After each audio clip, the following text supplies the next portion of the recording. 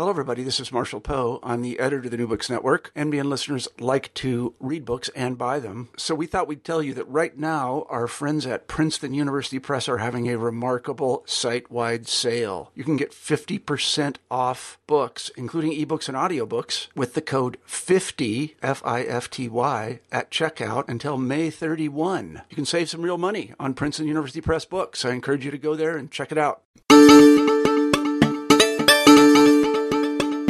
This is New Books in Science Fiction and Fantasy. I'm Rob Wolf, and thanks for joining me. With me today is debut novelist Ferret Steinmetz, author of the urban fantasy Flex, which came out from Angry Robot Books in March. But to focus on the word debut gives the wrong impression. While Ferret is a debut novelist, he's not a debut writer.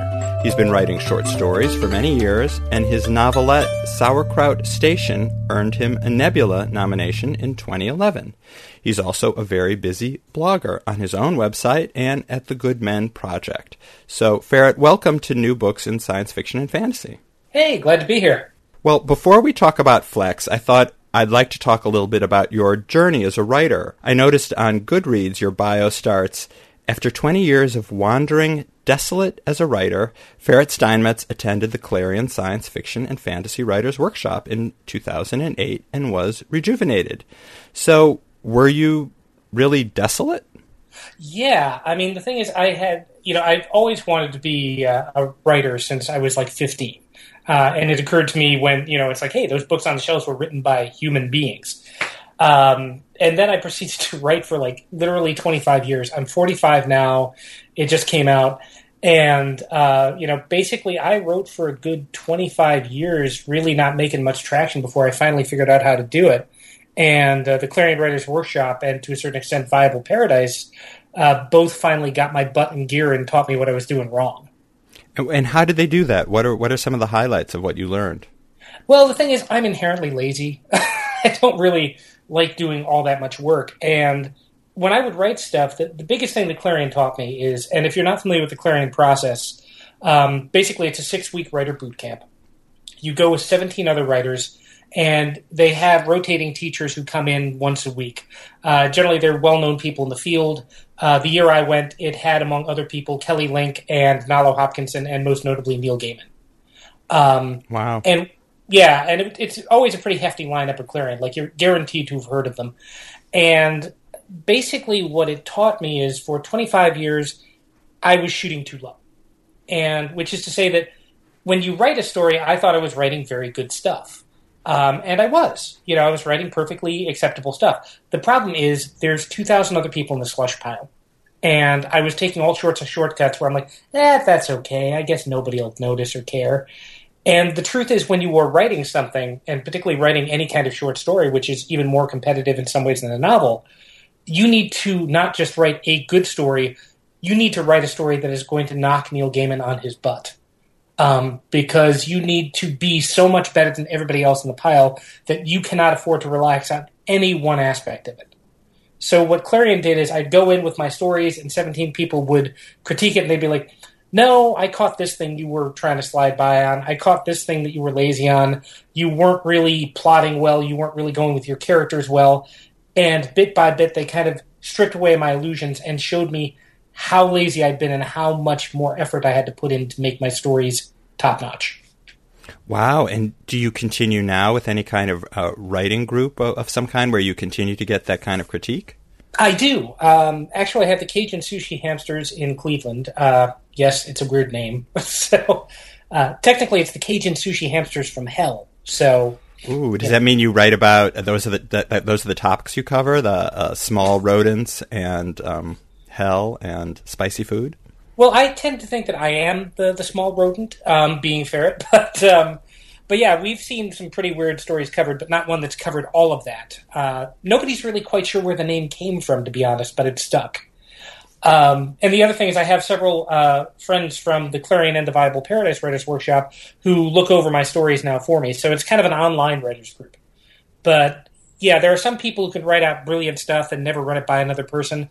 The biggest thing that I learned in Clarion is I thought I was like a 1.5 draft person, and realistically I need to probably get 5 drafts in before the story starts to get good. And did you take time? I mean, I don't know. Were you working full time then? You took time off to do the workshop, or it just fit into your schedule? Yeah, I took a 6-week leave of absence to do it. The one thing about Clarion is it's expensive to get into, and it does take a lot of time. If you're looking for a similar experience, I'd mentioned Viable Paradise, which I did the next year. Viable Paradise is only a week out, and it's a much more condensed version of Clarion, and it's really helpful if you don't have 6 weeks and 6 weeks of time to pay for to get away from. So, very good. And so it must have felt wonderful to see that pay off in getting your short stories published and eventually getting Flex published. Yeah, and the one thing I'm sort of infamous for is when I finally got accepted and I was able to announce that. And the one thing they'd never tell you if you really want to be a writer is that you have to sit on good news for so long because the contracts have to get signed.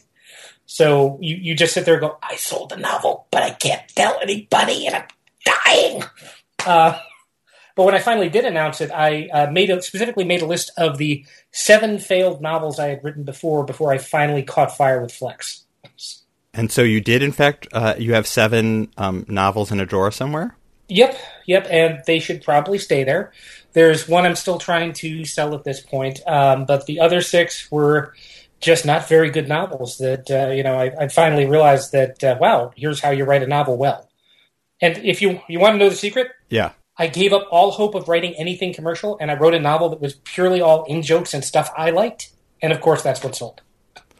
Oh, interesting. So kind of let go of that particular kind of ambition and write for yourself. Yeah, because the number one question I get asked about Flex is, how come you talk so much about donuts in Flex? And the answer is because I really like donuts. There's long tangents about donuts and how donuts affect your psychology in this novel, and that seemed weird, but I liked it, and people seem to have been drawn to it, so go figure. Well, and they say write what you know, so if you know donuts... Yeah, if you've seen pictures of me, I'm kind of a chubby, overweight guy. I clearly know donuts all too well.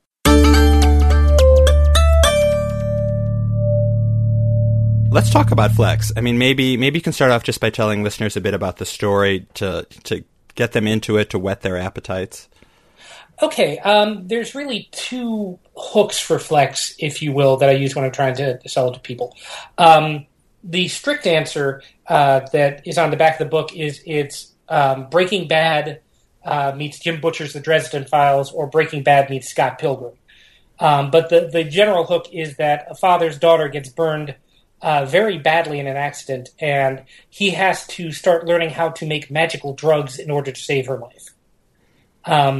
The real pitch that you get on that, though, because the father is a very strong storyline, but what people seem to pay attention to the most is the magic system, which is based around obsession, where basically anybody can be a wizard, but essentially you don't mean to become a wizard. It's just if you're a crazy cat lady and you hoarded like 500 cats in your house, there is a good chance that eventually you will kind of fall through the moral event horizon and start doing crazy cat magic. Right. But by that point, you'll be completely bull goose loony and not really fit to be part of normal society. And that's a Felimancer? Felimancer, yeah. Felimancer, right. And you've got musclemancers and illustromancers for people who take art and can find magic in the art and the drawings, and collectomancers. I mean, it's great. And your protagonist is I'm going to say it wrong, bureaucromancer. Bureaucromancer. Of course, that's it. Bureaucromancer. Thank you. Yeah, he's basically turned the DMV into an art. Paul is the lead character of the book, and basically he believes very strongly that paperwork is what actually keeps people honest. He really believes that corporations and presidents and everybody else would just screw over the common man if it wasn't for these paperwork trails and these court orders keeping them in line. And he's sort of become obsessed with that, so he can do all sorts of very subtle but not particularly helpful magic in a lot of cases. And you want to give some examples of that? Yeah, I mean, basically, he's kind of useless in the firefight because obviously bureaucracy is kind of slow to enact. But, at several points in the novel, he can basically send a SWAT team crashing through your door by dropping a magically completed warrant for your arrest on a cop's desk. At one point, he just sort of shows up at an apartment and he backdates it, so it turns out that there's a lease ready and waiting for him, and he just owns it when he gets there. There's a lot of very subtle things he does in the book in terms of actually restoring order to things, because he has learned how to he's learned to juggle the system in ways that actually affect the way that corporations and laws work. And isn't there's a price to be paid though for the use of using this kind of magic? Yeah, there's a process called the flux. As it turns out, the universe has put a lot of thought into its laws of physics. It kind of thinks of them as artisanal laws of physics. It's handcrafted, very carefully done. And when you break it, the universe gets very pissed at you. And basically, whenever you do magic, you can do phenomenal things, but then it rains Final Destination-style bad luck coincidences around your head, which are often fatal until, basically the odds are evened out. We're back to normal physics again. So it's kind of like a reverse karma, I guess. I mean, usually in karma, bad begets bad and good begets good, but this is sort of like too much good begets bad. Yeah, because I wanted to have something where I really hate novels where magic is just this sort of thing where you're a magician, so you can do all of this stuff without any kind of cost. It was very important to me to have a magic system where, yes, you could do all of these things, but if you could somehow do stuff without magic, it made more sense. Because, frequently what I see is, it's like, oh, well, I'm a magician. I'll just raise an army of the dead and make my castle out of magic. And then where is any challenge in that for your characters? Where do they have any sort of stopping points to what they can do aside from what you're arbitrarily done? So with the magic system that I have in Flex, one of the things that Paul is trying to do is he could save his daughter with the power of paperwork. He could get her into the best of hospitals. He could get her into the best of, doctors. But the flux isn't an impersonal set of things. It hits you in all the things. It takes away all the things you love the most. So if he were to use magic to heal his daughter directly, there would be a good chance that until he learns how to control the flux, it would just backlash and hurt her even worse. So there's a very big tension throughout the book about should any of these Mancers use their magic. And there's an even more tension because, as mentioned, the Mancers in the book, they don't even know sometimes they're doing magic because they're just so obsessed. They just start doing magic spontaneously, and then they get zapped by their own flux. Interesting. And I'm curious about, there's references to Europe having been laid waste by an overuse of Flex. And I wonder if there's a reason why you brought Europe so low. Here's a fun fact. If you accidentally, or I should say purposefully, annihilate an entire continent just to prove a point in one of your books, you're going to get tetchy emails from all of your European friends going, "Hey, why'd you blow up my hometown?" That's a good point. Do you in translation, if it has been translated, are you changing the continent that was if it goes to France, or is it South America that gets zapped by flux? Oh, I didn't even think about that. They're currently trying to sell it to Europe. Maybe that's why it won't sell. I don't know. I have a writer friend who told me, don't ever put down Texas.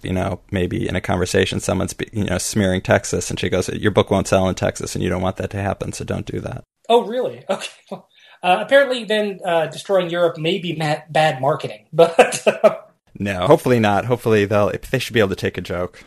Oh, we'll see. But the one thing that happened is basically there is not a whole lot gone into the book about what happened in Europe, but in World War II, they tried to, World War II was kind of the equivalent of the Civil War. It was Civil War was the first war where they really utilized technology and warfare in a big way, where they had the industrial line guns and just killed hundreds of thousands of people, I should say. And in the world of Flex, World War II is the first one where they tried to indoctrinate Mancers to do wide-scale magic, and they accidentally blew a hole through to another dimension, and horrible, horrible things poured through. Which explains, again, why another challenge for our poor beleaguered hero, Paul. Not only is doing his magic incredibly dangerous, it's also completely illegal. Because if you know how to do magic, you are automatically a terrorist, and they want to abduct you and take you to be basically brainwashed and reindoctrinated into a government-friendly Mancer squadron. It sort of reminds me of someone with like a Snowden skill, having a great skill with computers and then being used to, which one can consider very powerful in the hands of the populace, like the internet, free communication, but then you could turn it around and spy on everyone too. You can use that same power in a different direction. Yeah, and there's a lot of that in here because, basically one of the themes of the book is that, basically people fear magic to a large extent, but can also do really wonderful things. But part of the problem is, the minute you can do magic, you're automatically turned in and on the run. And so you have a lot of terrified mancers who don't know how to control their powers, who don't want to be arrested. And if there might be training for these sort of things, then things could go better. But it's just sort of chaos because everybody fears magic. And do you feel does that parallel anything in our world today? Is this a book entirely of, fun ideas that you were exploring, or do you see it connecting to something, a commentary, in other words, not necessarily, trying to hit people over the head with it, but something in your mind that you were also commenting on? The thing is, I am what's called a Gardner writer in the business, which is there are plotters who basically sit down and plot out all their books beat by beat, and they know the ending the minute they start the first sentence. And Flex, like every other story I've written, basically I wrote an interesting first paragraph and then I just sort of followed it randomly till the end of the book. And what frequently happens with all my stories is that there are themes in them, but I sort of find out about them afterwards. And, it's sort of like I wake up and go, oh, yeah, and then I finally kind of sharpen that. To a large extent, the magic system in Flex is driven by our reaction to 9/11, where something really bad happened. And yes, it really, really was bad. I'm not, denigrating the effects of terrorism or, the Twin Towers at all. But we really overreacted in a way that wasn't helpful at all, and in fact may have made it entirely worse for us. And that's what a lot of Flex is about. And in fact, part of the thing that Paul is dealing with is he could do a lot of good if channeled in the right places, but under the current circumstances, he's just hunted down by a lot of people, and that's why he has to find other mancers and go on the run with them.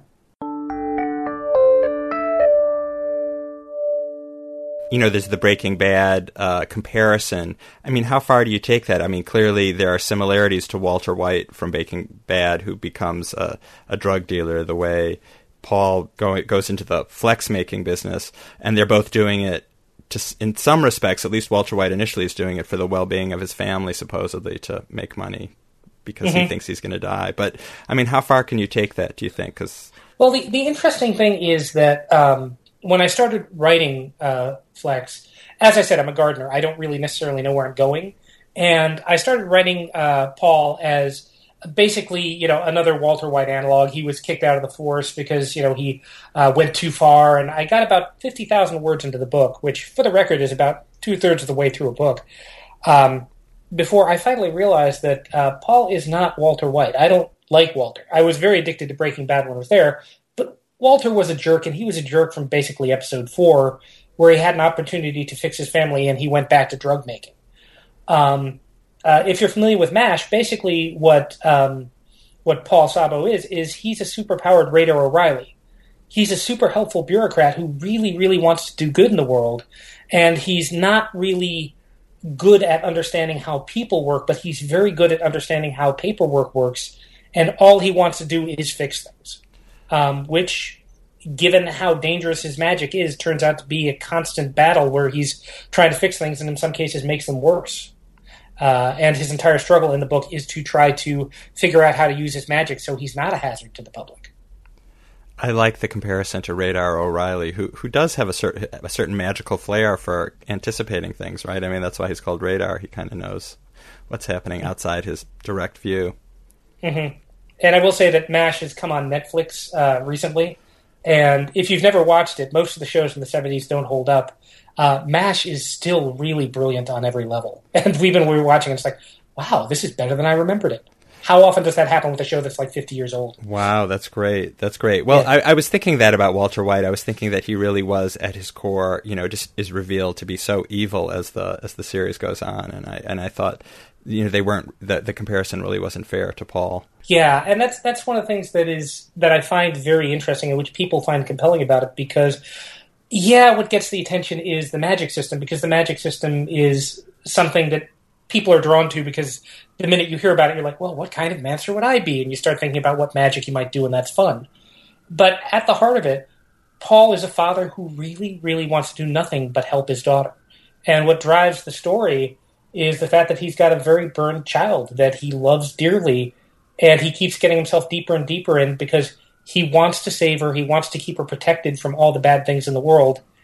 And yet, once the novel starts, he just has to keep going deeper and deeper to try to get to the goodness somewhere. I thought maybe now we could go on and talk a little bit about your blogging, because that's another part of your writing career. And I was wondering, when did you actually start blogging? How did you come upon blogging? Well, it's kind of weird because when I was in college, way back in like the late 1980s, I thought, okay, well, I love Dave Barry. I love all these comedians. I'm going to write some kooky articles for the school newspaper. And it turns out over the next 3 years in college, I became like the number one draw in the Southern Connecticut school newspaper, which sounds really impressive until you realize how few people read the school newspaper. But it's a good litmus test for your abilities to attract an audience. Right. And, I would write these outrageous columns that, were generally about sex or drugs or personal stuff. And that was something that you generally didn't get in the school newspaper. And so in about I would say about 1995, when the internet was first up and running and I made my personal webpage, I put all of these essays on the website. And then they started to attract an audience. And then LiveJournal came on and I started blogging after my wife got into blogging. And it just sort of spiraled from there where, basically I have this fairly large audience as a blogger. I'm not going to say it's super huge. It's not Scalzi sized, John Scalzi, but I've got enough people who were willing to buy the book just because they liked my blog entries, which was really sweet and really an act of trust on everybody who did it. Yeah, I'm sure. Well, I mean, and you have a very distinctive voice in your blog, and it's very different to write about yourself versus writing fiction. Fiction can be a mask, and you can assume lots of different personalities, but you're very revealing in your blog, and I wonder, how it feels to be so exposed in the blog versus, writing fiction. Writing fiction, there's always a shoot. And you can always say, okay, Paul did this, but he's not me, or this happened in the book, but, realistically, that's what had to happen. And to some extent, there's a dodge there because, realistically, a book is entirely fiction. You made it up unless you're writing something that's historically accurate. If you put it in there, you wanted it in there. But what I do with my blog is I'm very open about my personal life. Which is one of the reasons why I think people are attracted to it, because I'm a depressive, and I write about my struggles with depression. I'm polyamorous, so I have a wife who I've been married to for 15 years and I love dearly, but I also date other women, and I discuss the problems involved with polyamory and relationships in general, and I talk about that. I will talk about my kink experiences, and I will talk about that fairly explicitly to anybody who asks. And the thing about that is, and I'm also totally socially anxious. So I'm depressive and totally socially anxious, which means every time I go to a convention, I have at least one or maybe two freakouts where I'm like, everybody in this room hates me. I can play at being introvert for a while, and I'll do this interview here, and this will be great. And then I'm going to go, and I'm going to watch Clone Wars for 2 hours and not talk to anybody. Oh, no, I don't want that to happen. Don't do that. No, but that's my whole point, which is when I blog, I say, it's not you, it's me. This is the way that I have to operate. It's not, I am fundamentally insecure and anxious on some level, and this is how I've worked around it. And part of the reason that I blog is I try to share my ways for getting around so people can function normally. Because the truth is, I'm a severe introvert. If I go out for drinks with a friend for an evening, then I need to go back home and kind of recharge in isolation for a couple of hours. But I want to talk to people, and there's a lot of people who are introverted who don't have those tools to know how to manage their time so they can go out and know when their introvert batteries are drained and get out of there in time. So, a lot of my blogging consists of hey, here's how I'm totally screwed up on the inside. Here's how I'm functioning with it. What do you do? And that winds up being really powerful for those of us who are socially anxious or depressive or in a weird relationship or anything like that.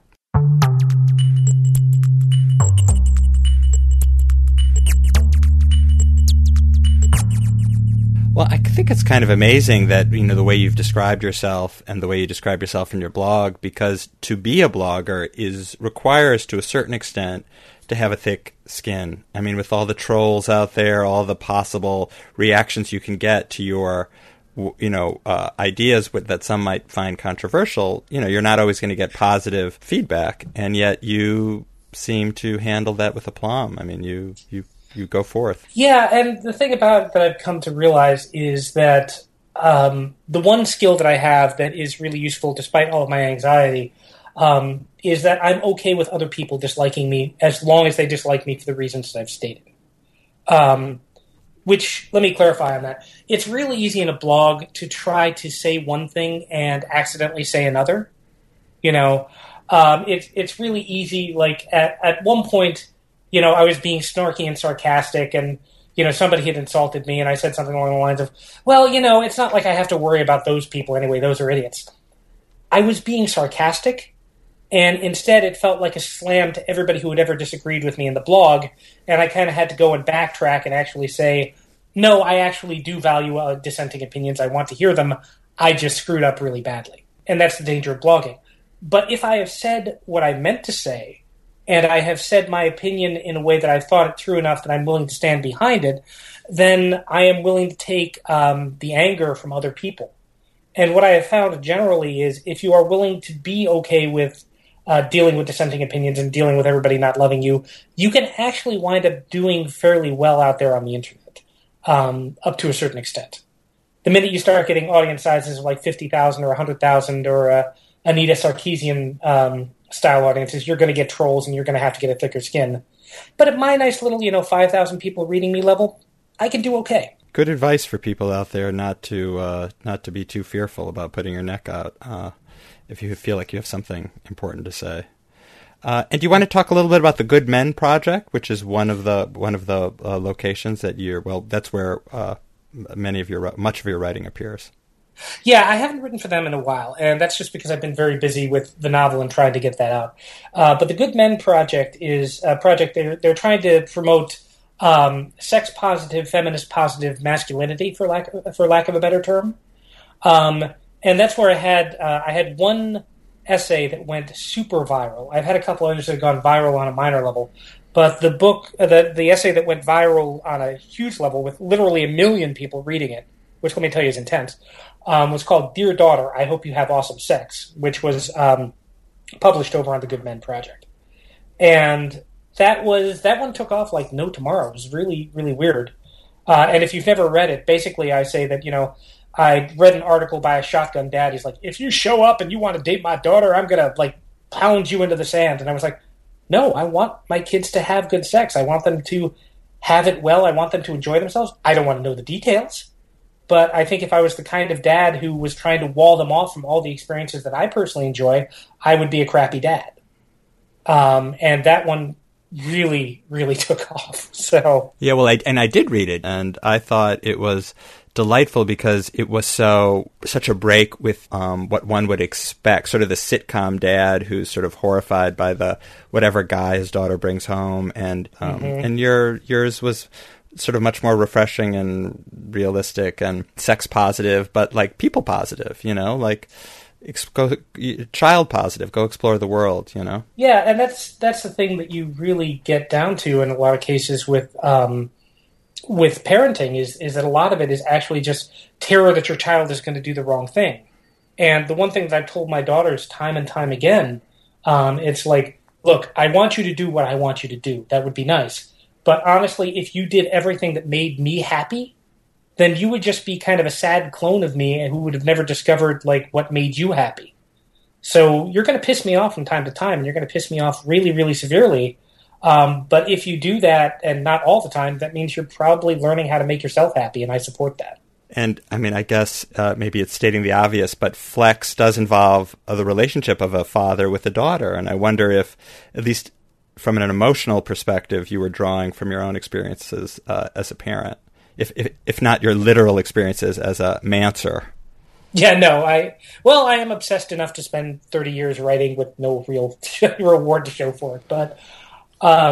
So yeah, the novel is reflective of my own personal just keep trying until you get there. But yeah, no, the father-daughter relationship is something that people have reacted very strongly to. And I'm glad to see that they're saying it feels real. Because the thing about Paul, like I said, he loves his kid, and yet he can't shield her from the uglinesses of life. When it starts out, like I said, she gets burned. She has severely burned in an apartment fire. That is not Paul's fault, but he makes it worse with his magic in trying to rescue her. And, basically everything he does is for love. And the actual book, which I'm kind of intrigued by, because this is something somebody pointed out to me after the fact. Again, you never know the themes until you're out there. Somebody pointed out is that the book is a gender-inverted take on the old question, can a woman have a job and a child and really have it all? And in fact, the question for Paul is, can he have this magic which is really harmful and dangerous and he loves with all of his heart, and can he still manage to be a good father to his daughter who he also loves? And that is the central struggle of the book, which really is expressed in how I tried to parent my kids. Fascinating.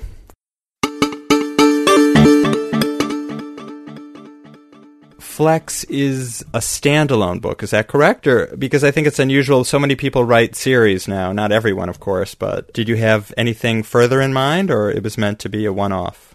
Well, it was meant to be a one-off, but there's at least one more story in it because they're publishing the sequel in October. But it's not really it's a series, but they're all independent books per se, because the one thing I hate about series is when books don't feel complete in and of their own. So Flex, you can read that as a one-off. Flux, the sequel, is about what happens later on as a result of some of the events that happen at the end of Flex. No spoilers. And that's due out in October. And there's talk of maybe a third book. We'll see if that works out, because I have an idea for that. And then after that, I'm out of ideas. So we'll see what happens. Well, if you use the name Flex and Flux, what could the third title possibly be? Okay, well, full disclosure. I wrote the second book in isolation before the first book came out. And as it turns out, all anybody wants to know about is what happened in Europe. And I'm like, well, I don't really address that in the second book. They're like, well, why not? And I'm like, oh, well, I should probably get around to that. And I do have some ideas as to what's happening. So the third book, if Angry Robot picks it up, which cross fingers, I hope to hear about that soon, will be called Fix. Beautiful, beautiful. And you will get sales in Europe then, because it'll be all about Europe. Right, they'll be happy that I'm making things up to them. Yeah, and it's called Fix. They'll like the name, Mm-hmm. Of course, maybe they don't think they need fixing. Well, after they read what's happening over there in my world, they'll probably think they do. Very good. Well, thanks so much for chatting with me today. All right, thanks for having me on. This was great. I loved it. Well, I have been talking with Ferret Steinmetz, the author of Flex, which came out in March, and the sequel will be out in October. And keep your fingers crossed, there may be a third book on the horizon, although that has not yet been determined. To find out more about what Ferret's up to and his blog, do you want to share your web address? Yes. My name is spelled unusually. It's Ferret with 2 R's and 2 T's. That's a result of being on bulletin boards where you couldn't reserve normal names. So I'm at www.TheFerret.com, theferret.com. And if you want to catch me on Twitter, I'm Ferret, 2 R's, 2 T's himself, Ferret himself. Perfect. So to find out more about our podcasts and listen to other podcasts, visit our website at www.newbooksinsciencefiction.com. Subscribe to us on iTunes. Leave a review. You can subscribe. I'm sure there's a myriad other ways to subscribe to podcasts, so you could go forth and look for those as well. And if you want to get one, listen to the Cameron Hurley one, because she's always great, and she was on here too. So just saying. Yes. Thank you very much. Yes, she is a riot. So listen to Cameron Hurley and listen to everyone else too while you're there. So thank you so much for listening, and our logo is by Michael Thibodeau, and our theme music is by Michael Aaron, and the editor of the New Books Network is Marshall Poe, and you can find me on Twitter as well at Rob Wolf Books, and you can find the New Books in Science Fiction on Twitter too at New Books Sci-Fi. Thank you very much for listening.